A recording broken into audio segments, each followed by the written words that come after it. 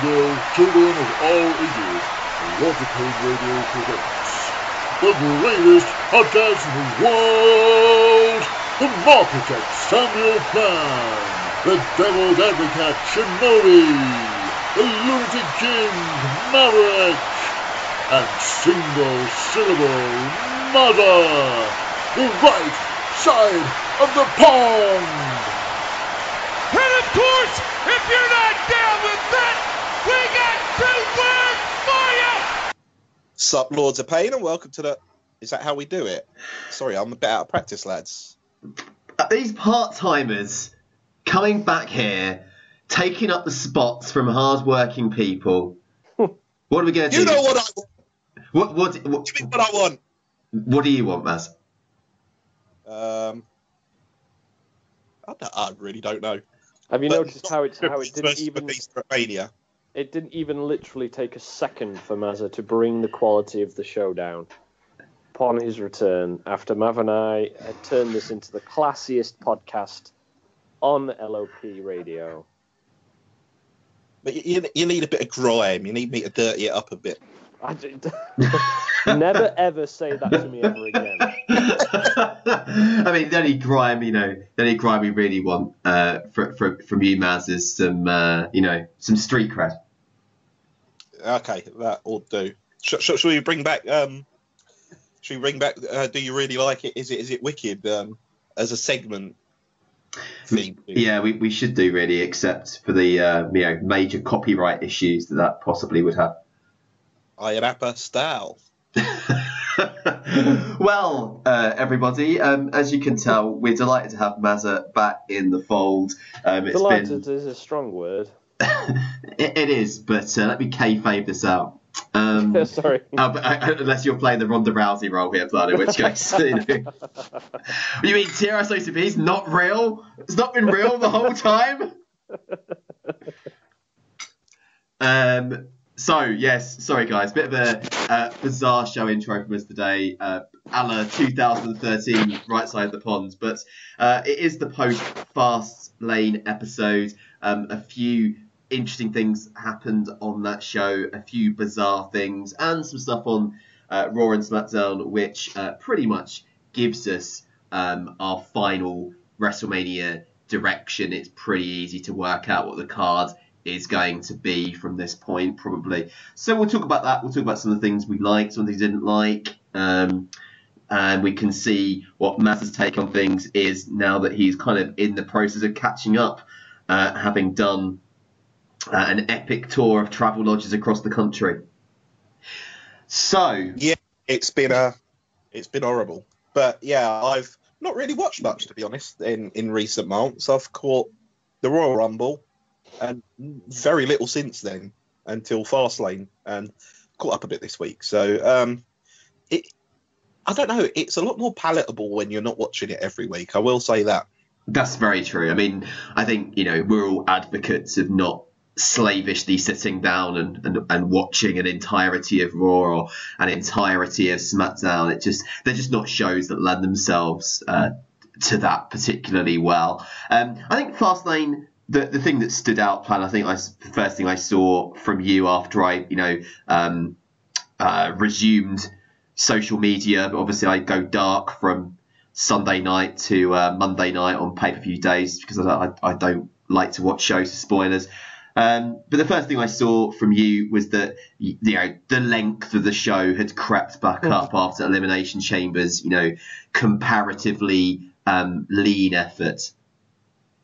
I tell you, on the night, it was just so spirit crushing that I think I even tweeted out at one point that 100 minutes, counting the kickoff show, admittedly, but 100 minutes into the event, I'd watched 2 wrestling matches. I mean, that's just insane. That inside of 90, over 1.5 hours, you've seen 2 wrestling matches, neither of which lasted any longer than 15 minutes.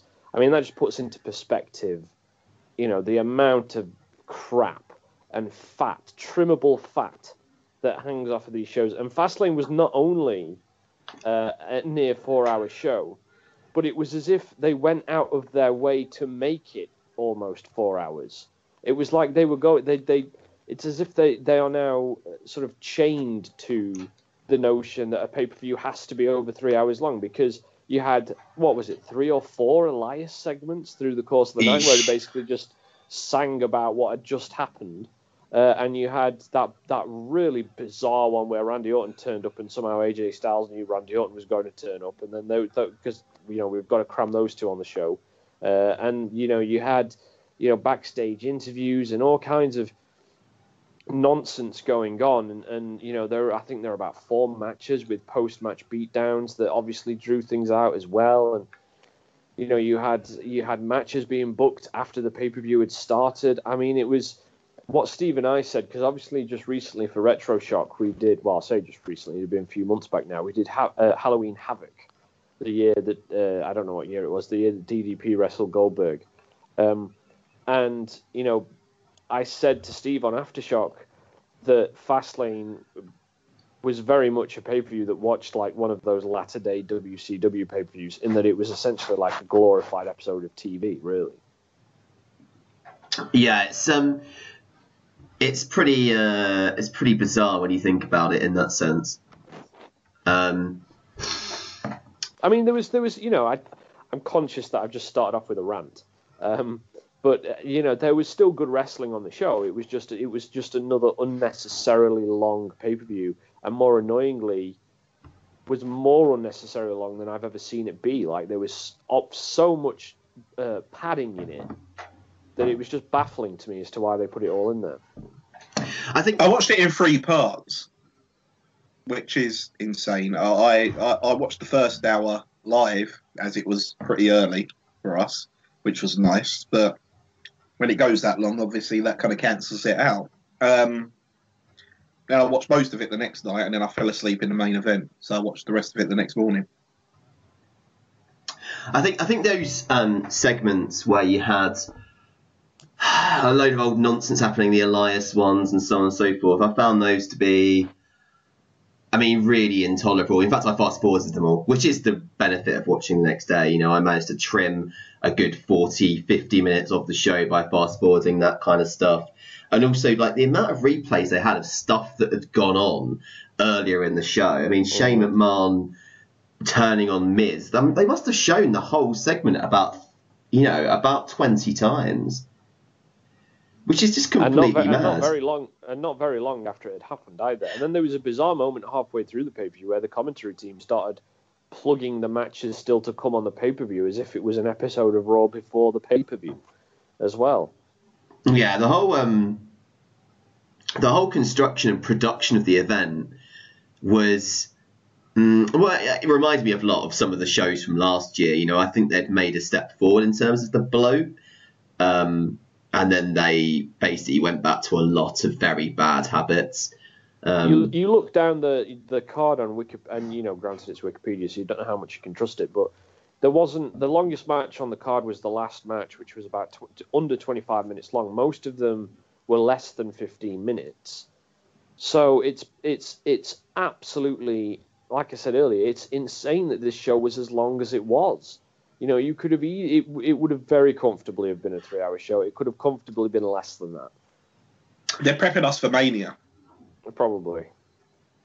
Yeah, no, agreed. It's just really silly, I think, because, like, for people watching live, they're just killing people's enjoyment of it. Like, it's fine, as I say, the next day, because you get something you don't really want to bother with, like, be it a backstage interview or whatever. You can literally just fast forward it, but it's not quite the same, It's not quite the same when you're there on the night, because it's just, you end up with these bits that pad time, and it spoils your enjoyment of the matches when they do turn up, really. A big example in here, and this isn't a shot at the match because I thought it was a really, really good match, but the Fatal 4-Way.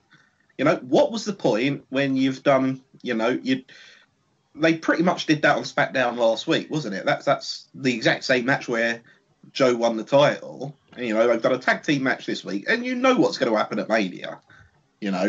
That's going to be a match that's going to have both Floor in it, plus another couple, more than likely. And probably a ladder or something like that. And it's just again and again and again. So why did it need to be on that card? I don't know. It's so samey, and none of it really matters. When did it matter that R-Truth lost the title on SmackDown the week before?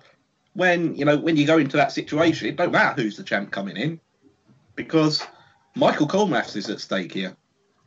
Well, Plan, you mentioned this in your review. There are an awful lot of things that got changed on the fly during the event, or got sort of, very self-consciously rebooked as the show was going on. And it did give the sense of like a bit of a half-finished product, didn't it? Yeah, and it doesn't set a good example, doesn't fill you with confidence, because we're all WWE guys here. I don't think any of us were really watching WCW at the time. I certainly wasn't, but WWE for so long have spun the narrative of, by the time that WCW went out of business, there were all these crazy things happening. And the concerning thing is, without wanting to, to make mountains out of molehills, that a lot of the traits that they have, in a sort of a mildly mocking manner, talked about WCW exhibiting in its final years, are now being exhibited by their own company. You've got pay-per-views being changed, as you say, Mav, on the fly. You have baits and switches happening during the event.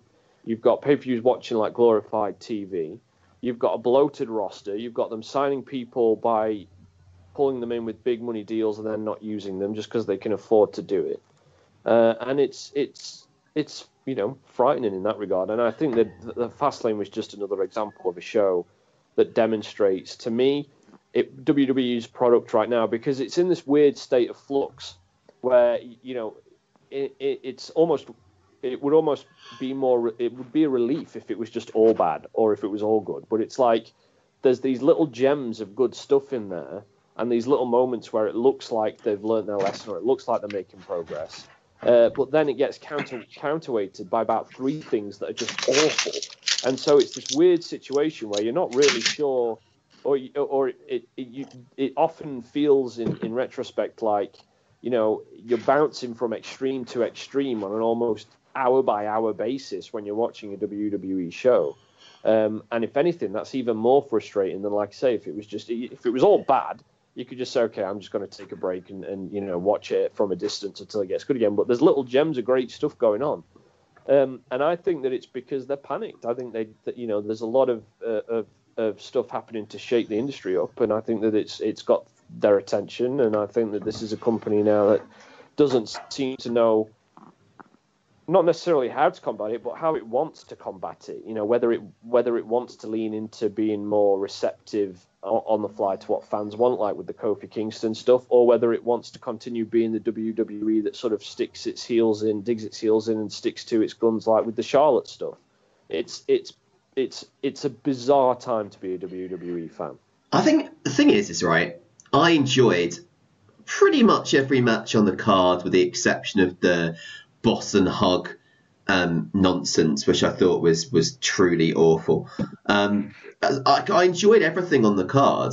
I think what stood out to me, though, was just this strange Russo-ish tendency to be writing the show as it was happening. So I think the word that springs to mind to me is heavy-handed, because they went right ahead with this really obvious, painfully obvious Kofi Kingston narrative, whereby they show up on the pre-show and Woods and Big E have their match with Nakamura and Rusev, and then it's like, oh yes, go and wait outside Vince's office, and Kofi waits outside Vince's office, and then it's like they played that whole that whole thing where supposedly Vince likes people to come to his office and tell him how it is and, be bold with him. And then Kofi was shown as waiting outside of it. It's like, I've been waiting here for you for ages. And it was, it was so kind of obviously, aimed at that kind of perception of Vince and the brass ring and all that stuff. And it just struck me as again an example of the Bryan WrestleMania 30 stuff, but essentially boiled down into a kind of idiots package. And you know, like, you can't deny that the crowd got into it when you kind of have the fatal, the triple threat later on. But it was just so basic to me and insulting people's intelligence, really. It's a bit like they could have got to this Kofi situation without necessarily like just doing like a tick box of barriers. You know, it's a shame because the story had the potential to be much more interesting than just a retread, and the way they've done it, they've kind of just made it a retread. I like it. Hey, guess who's back? Yeah, I liked it. You know, I really did. I think this Kofi thing, again, you know, I've not been watching very closely. I've not been watching much at all, but obviously I've been following. But this whole Kofi momentum seems to be something that's come out of pretty much nowhere. You know, it's something that they've committed to quickly, and I like that. Which makes me think is, in a way, they probably were going for this all the way along, because they tend not to do that on the fly. But, you know, I guess they're probably, you know, it's not Brock Lesnar, so, you know, Vince is probably more open to it when it's the champion on the other brand. However, you know, I really like what they've done with Kingston, and I think they've nailed it spot on from what I can see from the get-go. You know, I like the swerve. You know, obviously there was a swerve coming, but I thought they played it really well, and it's really good TV. I'm finding out. I thought Kofi Kingston cut the best promo of his career on SmackDown this week. I think the thing is that from Elimination Chamber onwards, like, I think up to the end of Elimination Chamber, they played it perfectly. Actually, you know, the SmackDown after Elimination Chamber, I think they played it perfectly. Where they started to mess it up was this whole, let's introduce Kevin Owens, now let's introduce Mustafa Ali, and suddenly it's like Owens is a face that's taking the face that people want to see's place in the main event, and Mustafa Ali is the guy that would have had Kofi's spot in the gauntlet had he been fit. So now let's put him in that match and make people, you know, and I know they got behind Ali by the end of the match because he's so damn good, but I thought they were hanging Ali out to dry in a big old way by sticking him back in that situation, which I think it's just clumsy. I think that's what I object to. It's. I mean, I thought Steve phrased it well. Chuck, he said that they basically turned Ali into Rey Mysterio in 2014. You know, when Rey came out as number 30 in the Royal Rumble that year, when everyone wanted it to be Bryan. My issue with it all, isn't that WWE have leaned into what the fans have decided they want, but that they've leaned into it, as you've just said, Marv, in a clumsy way, in a sort of tone-deaf way, and they've demonstrated, in my mind, their sort of recurrent and bizarre habit to adapt, but not adapt very well, because they did run a very big risk in doing what they did at Fastlane, because, you know, I don't understand, if you weren't going to have Kofi in that match, in that title match, why you would then decide to instead squash him in a handicap match that wasn't booked originally against the Bar. You know, I mean, I could see the intent there. It felt unnecessary and a bit silly. And again, it lengthened the pay-per-view unnecessarily. And it meant that when they got to the WWE title match, that's why the risk of, you know, of the fans, quote unquote, hijacking it increased, because they didn't signal the obvious intent that they basically put off Kofi's title match till WrestleMania. They booked Kofi in a number one contenders match against Ali or something. You know, like, there were more effective ways to adapt to this situation rather than doing this kind of weird 1 foot in, 1 foot out adaptation that they tried to do, where it's like, well, we're going to kind of stick to what we'd originally planned, but in this weird kind of roundabout way where we're sort of doing what the fans want, but sort of not doing what we don't want to do.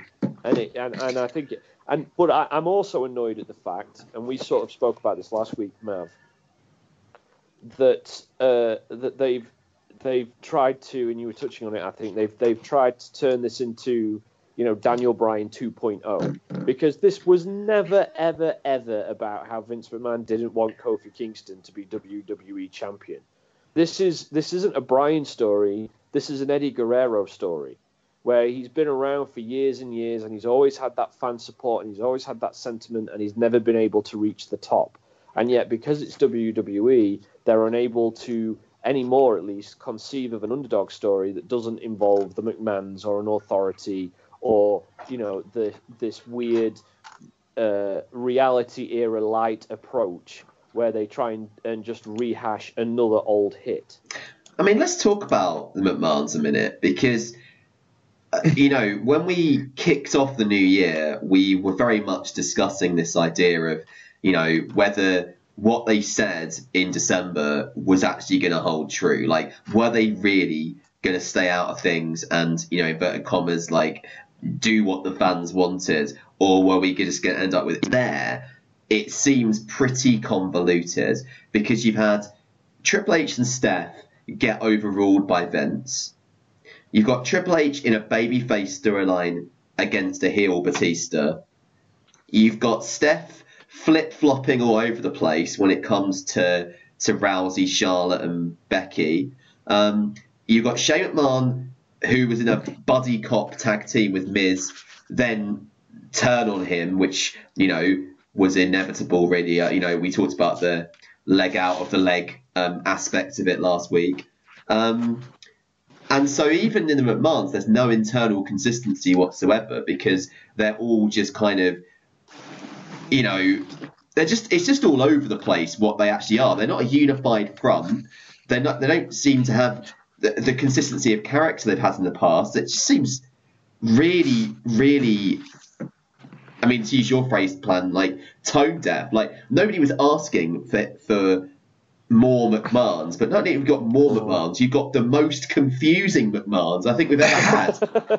Yeah, that all worked until they all had to carve their own path to WrestleMania. So, and I think the funniest thing is pretty much every single one of them has said screw what the fans think, when that was the whole premise of their change in the first place.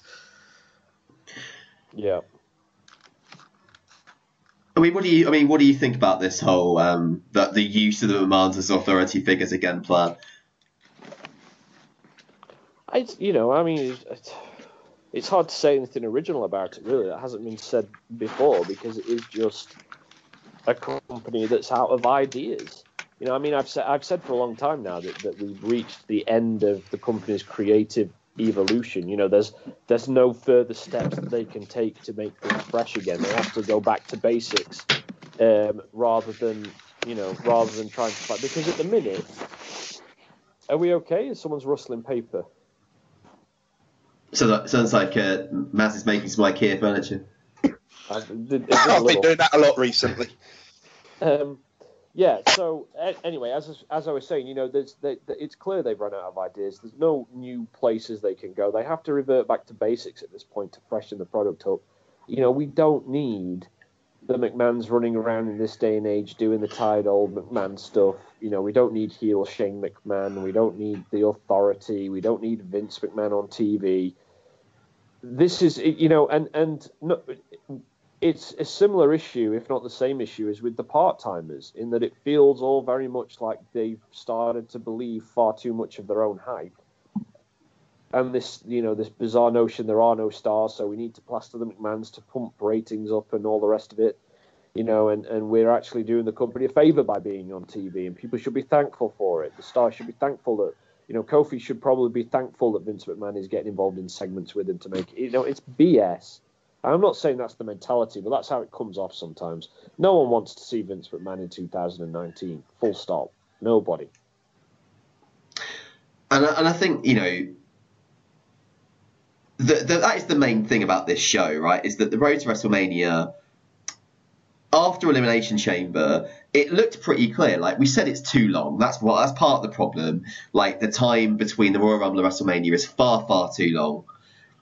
But even with that said, it seemed like they knew where they were going with things. Like, they'd made this audible on Kofi, which was the right decision. They had Brock and Seth locked in. They had the triple threat between Rousey and Lynch and Flair, like however they decided to get to that, it was there. They had this Miz Shane thing, which obviously no one wants to see, but they were determined to do, so kind of whatever. And then they seem to have found ways to make it as muddy and as sort of heavy-handed as they possibly can. So let's have a look at the that women's triple threat. Because Plan, you wrote a column on Sunday where you literally just wrote out all of the twists and turns. And when you do that, it makes 1999 Vince Russo look like Alfred Hitchcock. Like, it's actually ridiculous, crazy, isn't it? Like, all of the different things. I mean, even Becky acknowledged it on SmackDown this week. She came out and said, I was suspended and then injured and then suspended again. And then she kind of listed what's happened to her since she won the Rumble.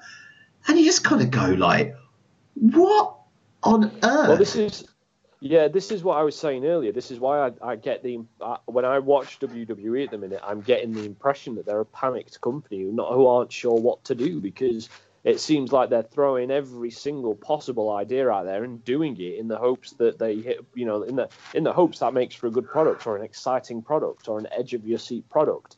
And in fact, it just convolutes stuff. The Becky Lynch Ronda Rousey story was the simplest thing on planet Earth. Becky wins the Royal Rumble, challenges Ronda. It's a match everyone wants to see. They mouth off against each other for a few weeks, then they wrestle.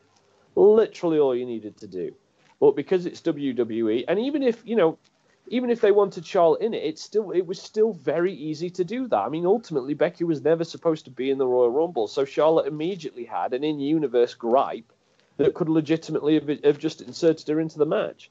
But instead, it's WWE not being able to get out of their own way, and as a result, overwriting and overproducing what should have been a very simple storyline. And now the same thing has happened, I think, with the Kofi Kingston situation. It was very simple. You set him up for a WrestleMania title match. You bring the Kevin Owens thing forward and do it at Fastlane. You could do those two things at the same time. Everyone's happy. There's no stress. Fans aren't hijacking anything. But again, it's WWE getting in their own way, because they book the Kofi Kingston match, then they take it off, and then they do Owens, who's actually a face, but he's doing a heelish thing. And then Owens comes out, and then Ali's added into the match after we were teased that it would be Kofi because Kofi's in a handicap match. And now Kofi's going to get an opportunity, but first he has to win another gauntlet match that he also won several weeks ago to get into the chamber for a title opportunity. And it's just maddening, because they take these very simple stories and just needlessly conflate them. And as a Seth fan particularly, I'm kind of relieved as a result. In a weird way, they've made me thankful for the fact that Brock Lesnar isn't around every week, because that's one storyline they haven't been able to overcomplicate, because there's no bugger around to overcomplicate it with. And also, Seth has benefited as well from the fact that he had a keep busy storyline ready-made for him with the Shield. And you see, this is what you need to do if you're going to have this. If you're going to have this vast period between the Royal Rumble and WrestleMania, then goddamn, your Rumble winner had better have a keep busy storyline. Otherwise, you're going to be in trouble. So that's what the issue has been for a lot of these guys over the years. Is that I'm a Sheamus in particular, literally floundering around, not doing anything between winning the Rumble and WrestleMania and Daniel Bryan, because there was nothing for him to do. So yeah, Seth has certainly benefited not only from the fact that Lesnar's not there, but also that fact that he had that kind of sense of purpose given him by the Reigns return. Yeah, absolutely. And I don't know if you remember, a couple of weeks ago I said about WWE that we're at a stage now where it's like you talk about one issue and how it can be resolved, and then all it does is present 5 more issues with the product at the same time. And this is one of them, isn't it? Is that you've got this the women's triple threat match. You've got this feud that has been needlessly overcomplicated to such a convoluted extent that I've lost all interest in it, and I'm just waiting for it to be over at this point. Which is a shame for me to have been driven to that cynical stage by a company that can't get out of their own way. And you go, okay, well, the reason for that is because they've had this. I counted the other day. It's been 10 weeks. A 10-week period between Royal Rumble and WrestleMania, which is crazy. And so they've had to fill this, they've had to fill 2 pay-per-views and 10 weeks of TV with storyline material before you get to the match you've booked coming out of Royal Rumble, which presents the other issue, which is something you've written about recently, Marv, and we've talked about on the show recently, which is the whole format and structure of WrestleMania season that has been in place now since, well, the dawn of monthly pay-per-view, really, without WWE being able to adapt and change with the times and say, okay, maybe we ought to look at redesigning WrestleMania season and bringing WrestleMania closer to the Royal Rumble, or scrapping the 2 pay-per-views in between, or moving Royal Rumble closer to WrestleMania, or doing something to switch it up so that you don't get presented with the problem of how you fill 10 weeks of TV between crowning a Royal Rumble winner and getting them to their WrestleMania title match, which, as you say, Mav, has more times than not in recent years proven to be the downfall of a full-timer challenging for a title at WrestleMania, whether it was Del Rio or Sheamus or Shinsuke, and I think that in turn feeds into WWE's deluded attitude that these failings occur because there are no stars anymore, rather than these failings occur because there are crippling issues with the environment in which our product continues to try and function but fails. Yeah, I think that's a good way to sum it up. So, I mean, let's erring on the more positive side. We know that the framework of the storylines and and the booking isn't necessarily what it should be, but there was some very good professional wrestling that took place on that show, and it's easy to get caught up in the obviously in the negatives of the way in which it's presented to us. But I mean, what do you guys think of some of the action? I mean, let's take, for example, the tag triple threat, which to me seemed to be, one of the better main roster tag matches I've seen in a good while. I loved it. It was Revival back to being a Revival. It was a really innovative tag match, I thought. They were doing different things in there, and obviously Ricochet is insanely talented in that kind of setting, and you've got Gable as well. I mean, just that little bit of action between Gable and Ricochet was like, mouth-watering. Made you want some more, and top guys doing top guy stuff in the middle of it. It didn't all come off perfectly, but they took a lot of risks there, and it's there are always going to be a couple of bits that aren't quite as smooth as they'd want it to be. I really enjoyed that match, and it had me wanting them to go again with a ladder at Mania. To be honest, I'd be happy to watch that very match again. I'm going to pretend you didn't say that. Yeah, no ladders. Yeah, I am with Maz, though, in saying that I thought it was a great match. It was one of the 3 matches I talked about on SCID this week in my performance art review. And what I said there was that what I loved about it, first of all, was that it was a Raw tag team match that made the main card, and I can't remember the last time that happened. That was given time to really do something as well, which was great to see.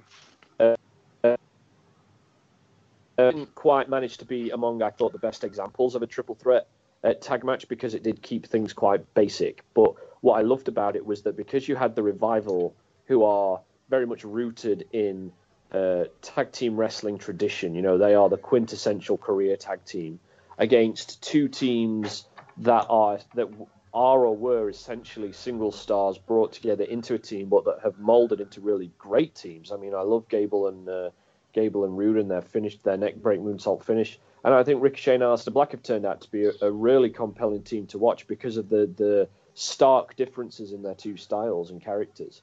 And so you had, you had this, well, I called it on SCID a hymn to tag team wrestling, because you had traditional tag wrestling, you had improvised tag wrestling, you had teams that have been on a journey in how to become a tag team, and they were wrestling this really great, that started off basic. You had the face of peril and the hot tag, and then ended with the kind of frenetic style that we see in abundance since Revival's big run in NXT, and going back even further since the Shield made it fashionable in their 6-man efforts as well.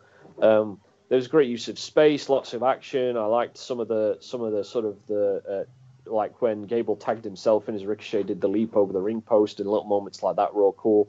Great sequence in the middle with the German to the frog splash to whatever the hell Ricochet did. It was I really, really enjoyed it, and it kind of excited me about the idea of what might come for the revival at WrestleMania. I think hopefully not involving ladders. I think these teams have certainly bargained their way onto the WrestleMania cards, if not the main card, then certainly the pre-show. I mean, I think given that the Usos have retained those SmackDown titles, I wouldn't think they're making the main card, because obviously they're doing this Shane v Shane v Miz thing. With a face Miz. Yeah, I know, right? But I think there are some things that are better not talked about. But yeah, I think these teams have certainly earned themselves onto the Mania card in some way, shape, or form. I thought it was a fantastic match. What I really appreciate, because I find triple threat tag matches frequently to be a bit awkward because of the fact that only two teams can be legal at once. I tend to much prefer them when they're not really tornado, but when all three teams can be in at the same time. But what I really liked was that they used the fact you can tag in any other team incredibly intelligently. So the Revival in particular were always tagging in the nearest person to them, like in the knowledge that they were exhausted and therefore in danger of being pinned and losing the match, and to tag in somebody fresh was to kind of stay in the game for a bit longer.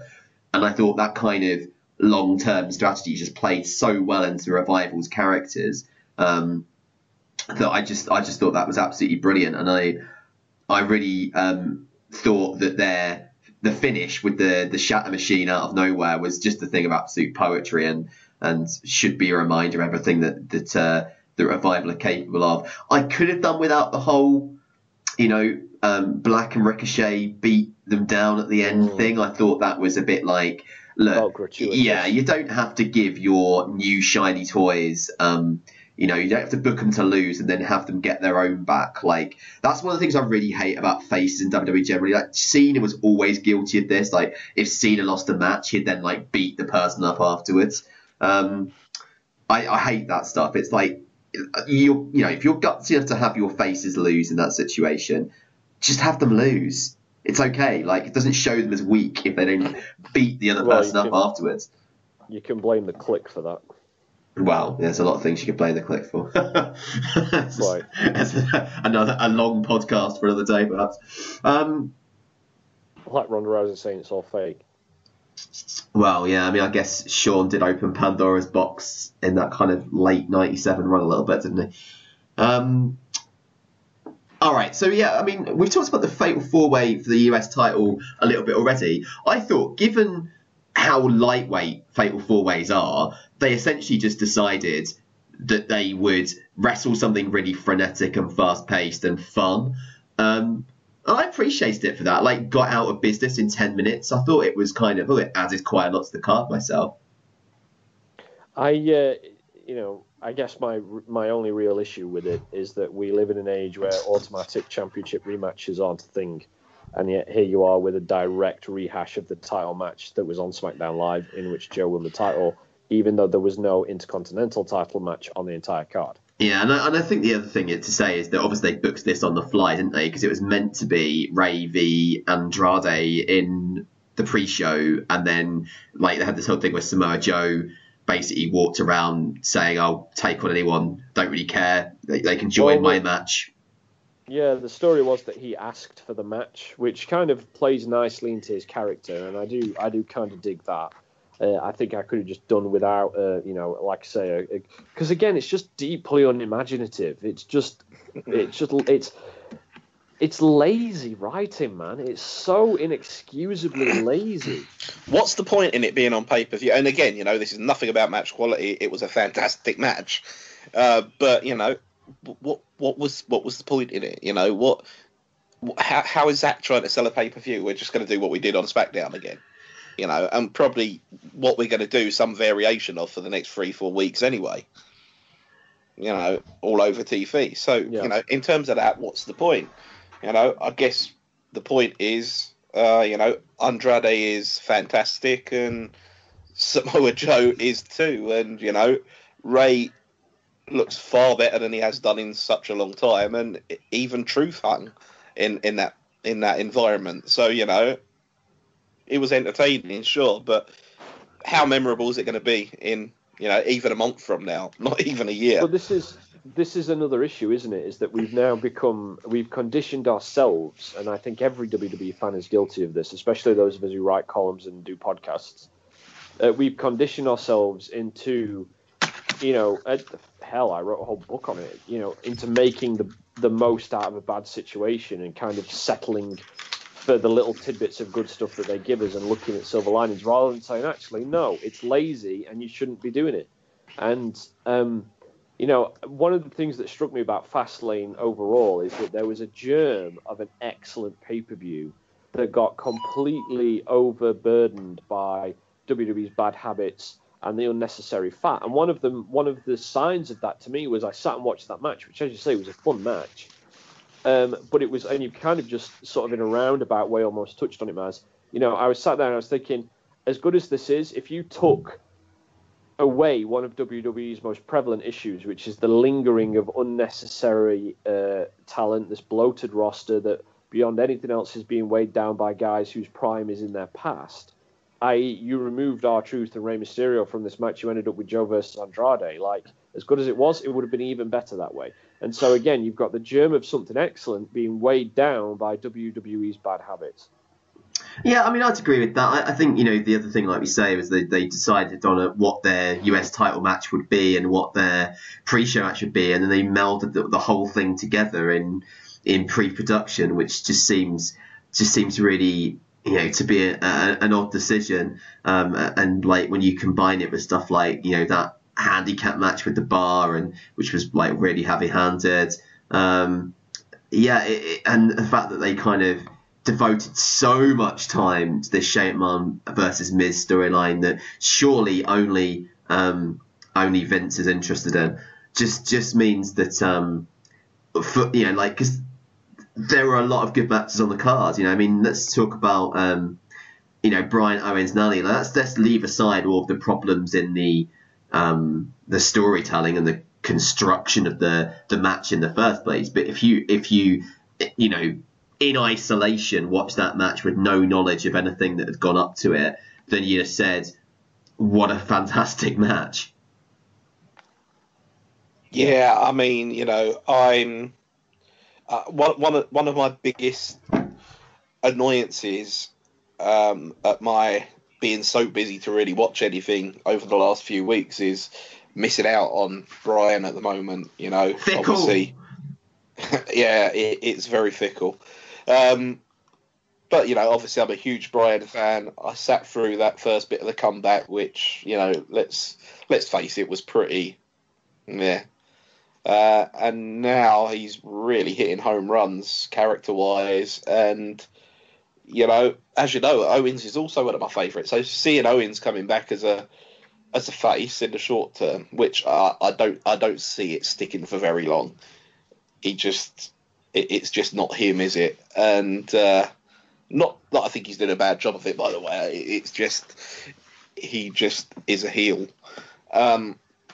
But yeah, I was very excited about the prospect of these two fighting, and then obviously we had the swerves and stuff. But the match itself was very good. I enjoyed the hell out of it. Ali added I think I would have rather it have been a one-on-one match. Particularly, I think the added of Ali was just so that Vince could do that swerve. I don't think Ali would have been in this match had it not been of say, if we do this, we could say that. Who should we add to it? Oh, Ali's back. Let's put him in here. I mean, I disagree a little bit because they ended the last SmackDown Live with Ali coming out and doing a run-in at the end of Kevin Owens' match with Eric Rowan. So there was a sign on the Go Home SmackDown that he'd be match. I mean, for me, the issue is, the match itself turned out phenomenal. I thought it was absolutely fantastic. It was, it won the crowd over when they were sort of trying to, although I think their heart really wasn't in that little rebellion, because I think everybody knew at that stage that Kofi was being held off for WrestleMania. But yeah, it won them over nonetheless. And I feel like Kevin Owens, who obviously, infamously on this show, I go hot and cold on a lot. Had this great opportunity at hand to come back completely refreshed. You know, the character kind of altered, wrestling seemingly as a babyface. You know, originally getting a big WrestleMania title match, but nonetheless that title match being moved forward, being able to potentially overcome the kind of derailing and burying of his career that he was starting to suffer when he went out with injury last year. And because they kind of booked a Kofi match, then changed their minds and turned it into an Owens match, with only 2 weeks to build the match with Bryan, at least 1 week of which Kofi was still hanging around it, I feel like Owens already feels flat as a result, character-wise. You know, that he hasn't been able to come in with any forward momentum, with any forward motion because of the lingering Kofi issue, and because WWE didn't just hold off on it. Yeah. I mean, this is what I said. And did it at a later time. And I think the same thing with Ali as well. You know, that Ali was healthy, great, fine.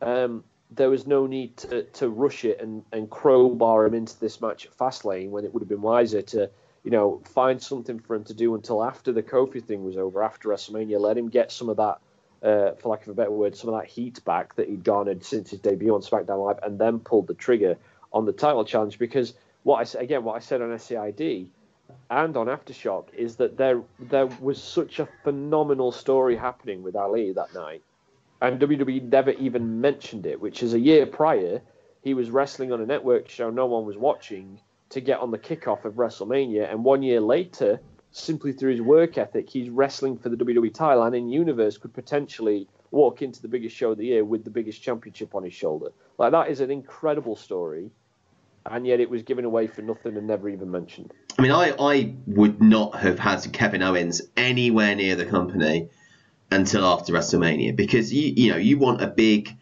event, you know, on your post WrestleMania TV shows.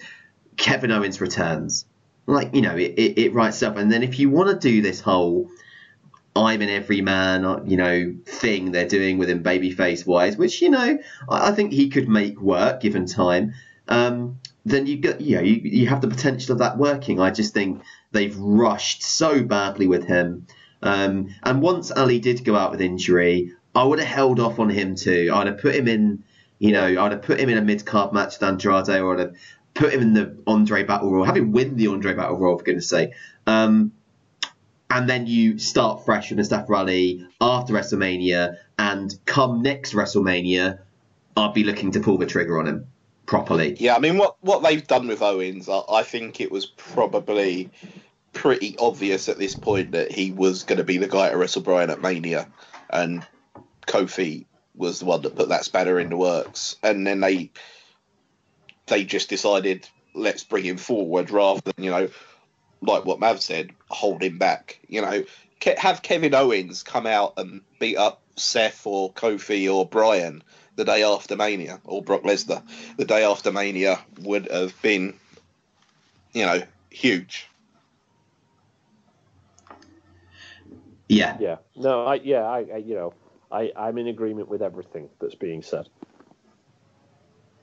Fantastic. So let's have a look then. Let's end on a positive note. Let's talk about the Shield's, what we assume is the Shield's farewell against Corbin, Lashley, and McIntyre. Now, I really liked your phrase that you used in your column plan, because it's exactly the one that I had in mind when I was watching the match, which was that it was a greatest hits, and you had everything from obviously the triple power bombs through the table. You had Ambrose running the announce table to jump on people.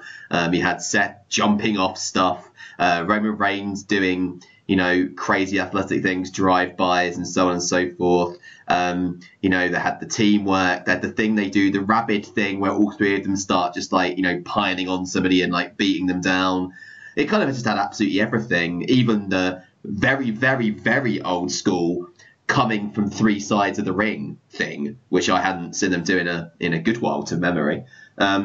So yeah, I just thought the whole thing was very emotional. I felt incredibly, I'd go so far as I felt a bit tearful watching it, really. Oh, absolutely. And it was a wonderful way to say goodbye. And for their part, I thought Lashley and Corbin and McIntyre did their job, no pun intended, incredibly well. Yeah, absolutely. I mean, it was very emotional talking about it for my performance art review on Wednesday on Sports Entertainment is Dead, because obviously this is a group that has meant a lot to each one of us on this show, particularly, and so to see that, and it was such a singular presentation, because I can't remember ever before seeing in any wrestling, at such a self-conscious presentation of this is the end of this group's story. Like, how many factions lived out their life with the same lineup beginning to end, and how many of them then were afforded the opportunity to play the greatest hits of their time together as a group, and to sort of have their curtain call as a group intact, despite having gone through, the betrayals and whatnot, which only served, I mean, the underlying fiction underpinning everything that this group has been through over the years. Hug after the triple powerbomb when they'd won, all the more emotional. Like you say, it was a greatest hits. But one thing I noted on SCID was that it to me, it felt like the second line in a rhyming couplet as well, because the match, the specific, you could break it down into its component parts, like you say, Seth jumping off the crowd and the triple powerbomb through the table and whatnot. But the structure of the match was very evocative of the first match against Evolution at Extreme Rules in 2014. And what I love so much about that is the poetry of, the first match against Evolution was the beginning of the end of the Shield, because that was the feud that brought the Shield to an end when Seth betrayed them. And this time you get a very similar match, but with the happy ending, with the ending inverted. And so I really loved that about it. More so than anything, I thought that legitimately they looked better than they ever had. This wasn't about, and people have sort of, I've seen, not many, but I've seen a couple of people point to the fact that the opposition wasn't very convincing. Because Corbin, Lashley, and McIntyre are frankly a cringeworthy group to have to endure. But this was never really about them coming up against a unit as strong as they were, or coming up against a team as strong as they are. As much as it wasn't about the opposition across the ring from them, as much as it was about them overcoming the opposition amongst themselves. Because this whole match was generated with Roman forcing, forgiveness between Dean and Seth again. And I, for what it's worth, I thought that was all done in a very sensible and logical manner that stuck true to their characters in typical Shield form. And I thought the performances, they legitimately looked better than they ever did. They seemed to be smoother than they ever had been. They seemed to be, more energized than we'd ever seen them. I mean, when Seth was shouting one more motherfucking time, you could tell that they were very much living that moment there and then, and that this probably really was the last time that we'd see them, at least for the foreseeable future. And they seem to be more in sync than ever before. And Roman's performance, particularly, to me, seemed to be better than I'd ever seen him. And just everything about it was just magnificent. The immediate context, the long-term context, the structure of the match, the design of the match, everything about it was magical.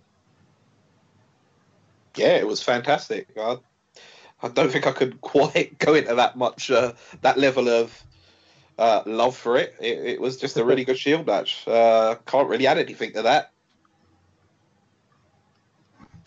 It's the what happened next. It's the what happens next, which is the thing. Like you say, it really did feel like a send off. So as did potentially Raw. Yeah, I was about to say about that. So that was a fantastic. Another brilliant match in a library of brilliant Dean Ambrose matches. And brilliant for setting up what seems to be McIntyre v Reigns, which was actually the match that I pitched for Reigns when he first announced his comeback. Like Doc said, who do you want to see him face? And I was all in on him facing McIntyre, particularly in the sort of the form that McIntyre has been in since him and Ziggler first got together last summer. I think that would be a fantastic mid-card WrestleMania match. And another mid-card match that's a story without a title, which I think would be a step forward. Although, of course, it'd be another match to add to the 33 matches already happening, which would definitely put us in 8-hour WrestleMania territory. But I guess you take the good with the bad on that one. But yeah, I thought it certainly seems pretty conclusive that that was the end of Dean Ambrose. But there is still a lot of talk out there that Reigns in particular is doing all he can to persuade Ambrose to stay. So I guess we'll wait and see on that one. It would be the first time that a contract running down ended up going to the last minute, so to speak. It'd be amazing if I was just going to say, it'd be amazing if they could let everyone think Ambrose is leaving, and then I don't know, like have him turn up at the end of Rollins' celebration or something to portray him all over again. That'd be something, wouldn't it? I think whatever happens at WrestleMania, if Ambrose makes an appearance, it ought to be one that's in keeping faith with the happy ending we saw at Fastlane, rather than time for more kind of intrigue amongst them. I'm not sure how well that would work so close to Fastlane, but what I would say is that I think it's still too soon to be saying that is absolutely the last we'll see of him, because there's still 3 weeks to go before WrestleMania, 3 weeks TV to go before WrestleMania, and it may be that Dean doesn't appear again. It may very well be that that's the last we see of him, but it may not be. And like you say, I mean, it was very interesting how much they kept referencing the fact that I thought that it was his last match. And if you listen, Cole, I thought did a brilliant job in the closing moments of the show when he was talking about the end of one era and the beginning of another. Rollins moves on to WrestleMania. What's happening next with Reigns? And he very notably said Dean Ambrose's future uncertain.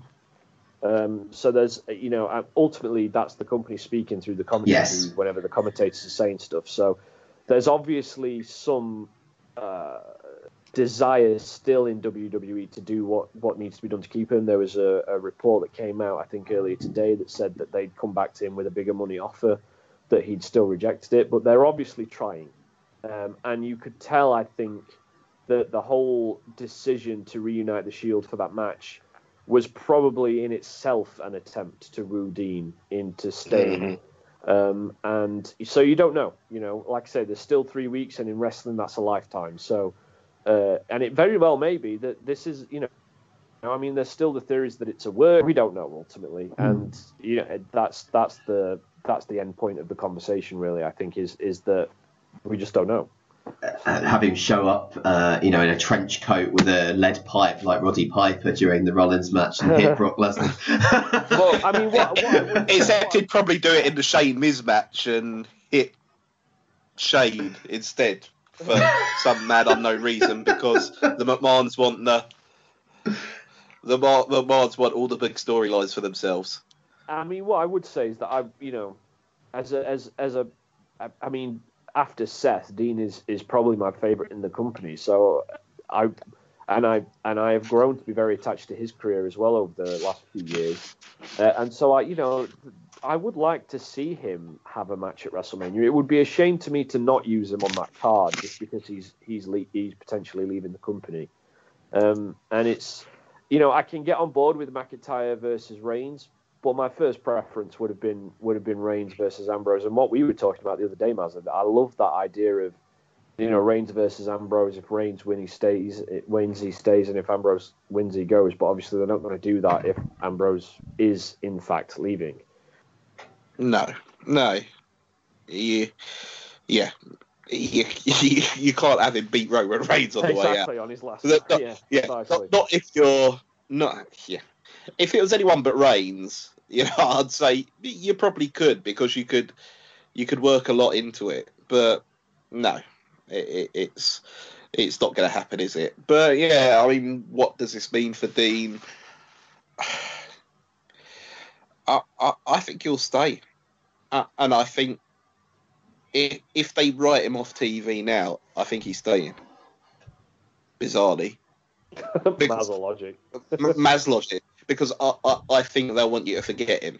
I think they'll want you to write him off, and then he will get involved at Mania. Well, already they've that done. There is precedent with things like Money in the Bank that's what they try to do, isn't it? Well, also they've done the whole thing where when he announced he was going, or when it broke that he was going, it was about a week after he dropped the IC belt to Lashley. So in between him rejecting this contract, he's dropped the IC title, having beat Seth at TLC. So like straight away, that was a big red flag. It was a bit like, why would they have had him beat Seth?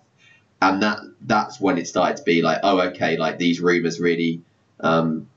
Really have got some substance. And then, of course, ever since that came out, he had been jobbing quite consistently to people. And then suddenly the Shield reunite, and he's back to being booked competitively again. Even in the match, obviously, he lost with McIntyre. It was a real proper match. So I think whatever the situation is, they're trying to make it as uncertain as they can do. At this point, because there's no doubt if he does choose to re-sign, there's massive potential to do something incredibly interesting with it, as they did with Punk. Not in the same storyline as Punk, obviously, because we don't want some just random retread, but they certainly have got potential to do something interesting with it. And given Dean's talent for doing interesting things with storylines, like they could have something electric on their hands. Yeah, and I mean, I have to say, it was only sort of seeing the three Shield boys hug at Fastlane and do the fist bump. And there was a wonderful moment where if you watch Dean, he sort of points at his fist and it looks like he mouthed something like, "This is what it's all about." And it was only through, after that magical moment that I realised how much I didn't want to see him go and how shit it feels to think that he may not be around in 5 weeks. It's not often, I think, that you get that feeling from it. Like if like AJ Styles left, fine, whatever. And you could say that and most of the roster. I think it's that there are very few of any generation that feel absolutely intrinsic to just the course of the company, and Ambrose is one of them. And it doesn't feel right to me that he might not be around in 5 weeks' time. So if there's ever a time that I want WWE to just do whatever it needs to be done to keep him, this is the time. I mean, I think what the big thing, what I've wondered, we don't know why Dean Ambrose doesn't want to sign a new contract. There's lots of speculation out there, but we can't be sure why. You can have a good educated guess as a typical wrestling fan that he's not happy with his direction. Lots of people say, oh, he's going straight to AEW, but nobody knows that. Dean, he might just be burnt out.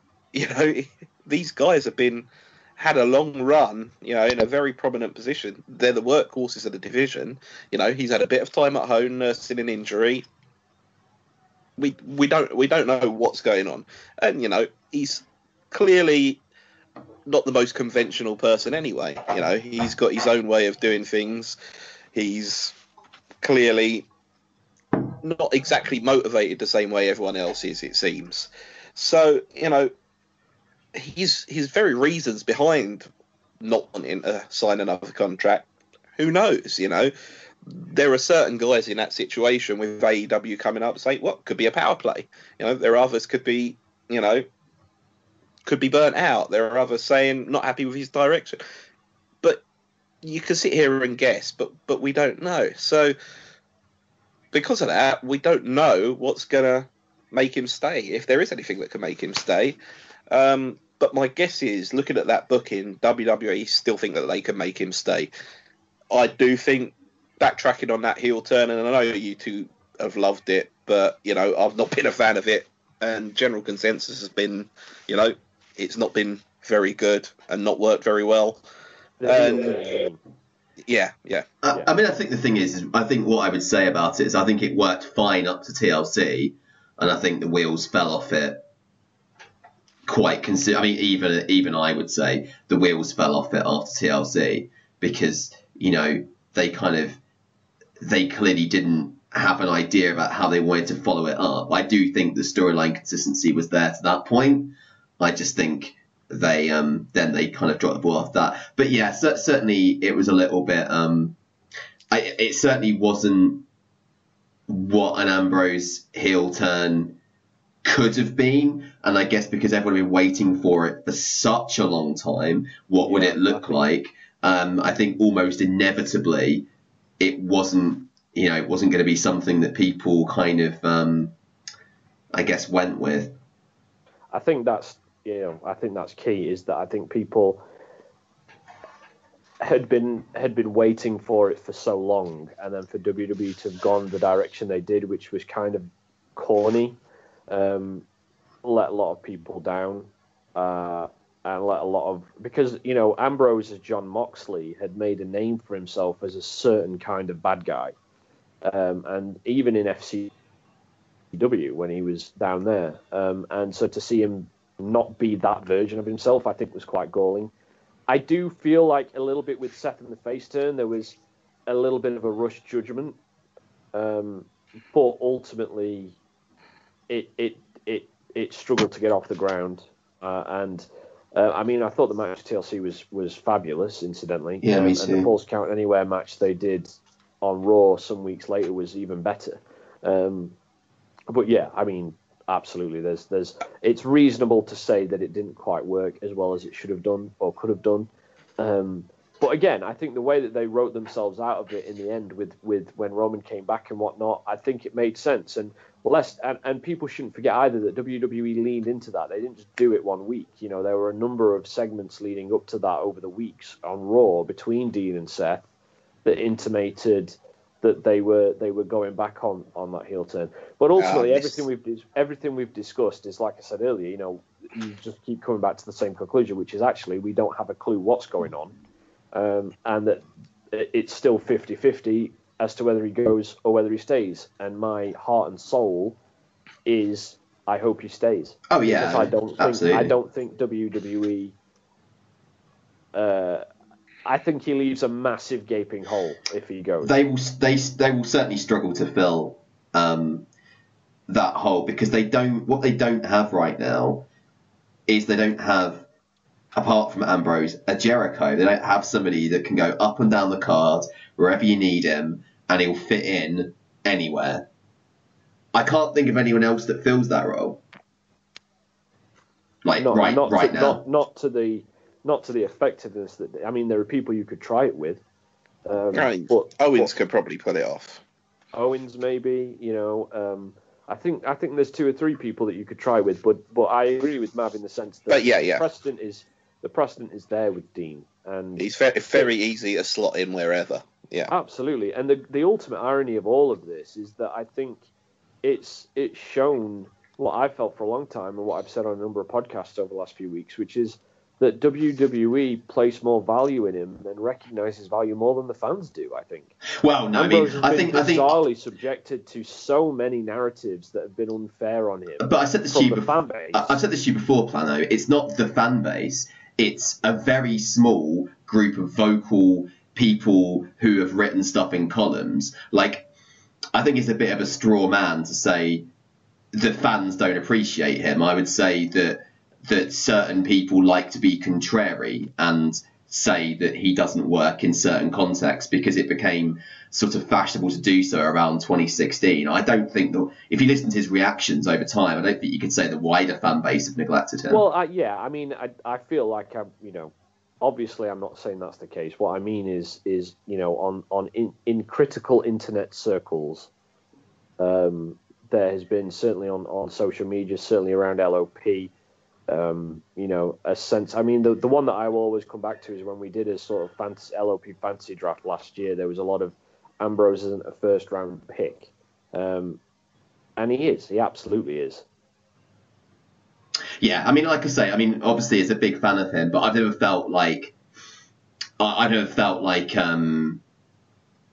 mean, I guess I don't listen to that kind of nonsense if I don't sort of tolerate it really, but yeah, I don't think that he's been neglected by fans really. I don't think that's something that I would say. I think I think certainly that kind of weird period in the summer of 2016, I think that's the time when it became fashionable on the internet to say that, that his title run was a failure just because they booked him against an ice cold Dolph Ziggler. But other than that, I think, the company have obviously recognised his importance. And I think in saying that he wants to leave, I think they probably realised as well that they could have used him even better than they have, because there was long periods of his career where they haven't utilised him to his fullest potential. Between the first Rollins feud and the second one, that was a bit of a black hole. The Jericho stuff was not particularly well written. Some of the Wyatt stuff wasn't so good. They obviously decided that because they were going to put Wyatt up against The Undertaker that year, they had Dean basically lose the TV portion of that feud quite conclusively to build Wyatt up. There's been times when they haven't used him to the best, but also times when they've used him brilliantly. And I think if I'm Dean Ambrose, I can understand why he does feel. What I've always wondered is, does he want more creative control of his own character? Because there was that report that came out the other week from one of the writers that had been fired saying, oh, he's brilliant, you give him whatever you write and he'll just deliver it and he'll do it really well. But there might come a point where he's like, that's not enough for me. But it was all speculation, plan, as you say at this point. Yeah, absolutely. Nevertheless, I think, as we said, a brilliant farewell for the Shield, if that is to be the case. As we say, hopefully not. Hopefully there's another reunion, maybe not for a good while, but because I think otherwise it loses its impact, doesn't it? I always said they should have left it 10 years before they did it, but... I think it's fair to say that their reunion on Sunday was a huge success, and I think that was shown in the crowd reaction on the night. Of course. To be fair to WWE, who we've railed on a lot tonight, the very strong and effective way in which the reunion was written, despite it being done on relatively short notice. Yeah, I think that was the one thing that really struck me. Like I said, I wasn't a fan of the heel turn. Funnily enough, it was that TV match which was the only positive in there for me, to be honest. I really enjoyed that one. But yeah, I think it was very easy to go back on, and bizarrely, it's something that WWE often do without it, but it's very easy to put it all down on Dean going mental because Roman had to go. It's very easy, and knowing Dean's character and how volatile it is, you could very easily do that. So, if you do play in to the whole reality era and kayfabe with what's actually going on, you could do exactly that. Yeah, but what happens? Who knows? Yeah, exactly. So, all right, guys. So let's. I guess we'll just leave that as a big wide open door and see what happens. And now we'll kind of wave Seth along fondly as he goes on to battle Brock Lesnar. All right. So I think that should do us for our kind of fast lane analysis. So next week we're gonna go back to our match of the decade series, originally slated to be a two-part thing, but we only actually got to the end of 2013 on the first one. So it may end up being a three-parter. So we may go 14 to 16 next week, and then perhaps do the rest after that. But obviously what we did was we talked through what we thought were the matches that stood out from the first sort of 3 or 4 years of the decade, and we'll do the same for the kind of middle portion next week. So that should be a fun trip down memory lane. Obviously, in the meantime, you can listen to the rest of LFP Radio's shows from the Doc on a Sunday through to Sandman on a Monday through to the One Nation Radio Boys and the Global Impact Boys on a Tuesday. Plan with Seed on a Wednesday. And then Thursday, of course, you've got Imp with the Perfect 10. I believe he's welcoming Burning My Light back to the show on a regular basis. And then we're back on Fridays, of course. You can also read all three of our columns. So Maz on a Saturday with the LOP. Sort of my column. Well, you're reclaiming it from a drunken Irishman this week. Yes. The LOP Power 10 will obviously be around the Saturday. Plan will do his Sunday roundup on a Sunday, and also this week from me, already on the site as of the time you're listening to this, will be the collab with Plan and Sasam, looking at what a single WWE roster with no brand split, no NXT, no 205 might look like if you were to just kind of take a set number of wrestlers for each kind of section of the card, and we're going to sort of break down what we chose and what we thought. And you can even vote for which roster you like the most. So that is the plugs for the week. That's been the right side of the pond. So from the returning part-time Mazza and from the full-time every pay-per-view and every podcast on Lords of Pain Plan and myself, it's goodbye for now. Bye. Bye.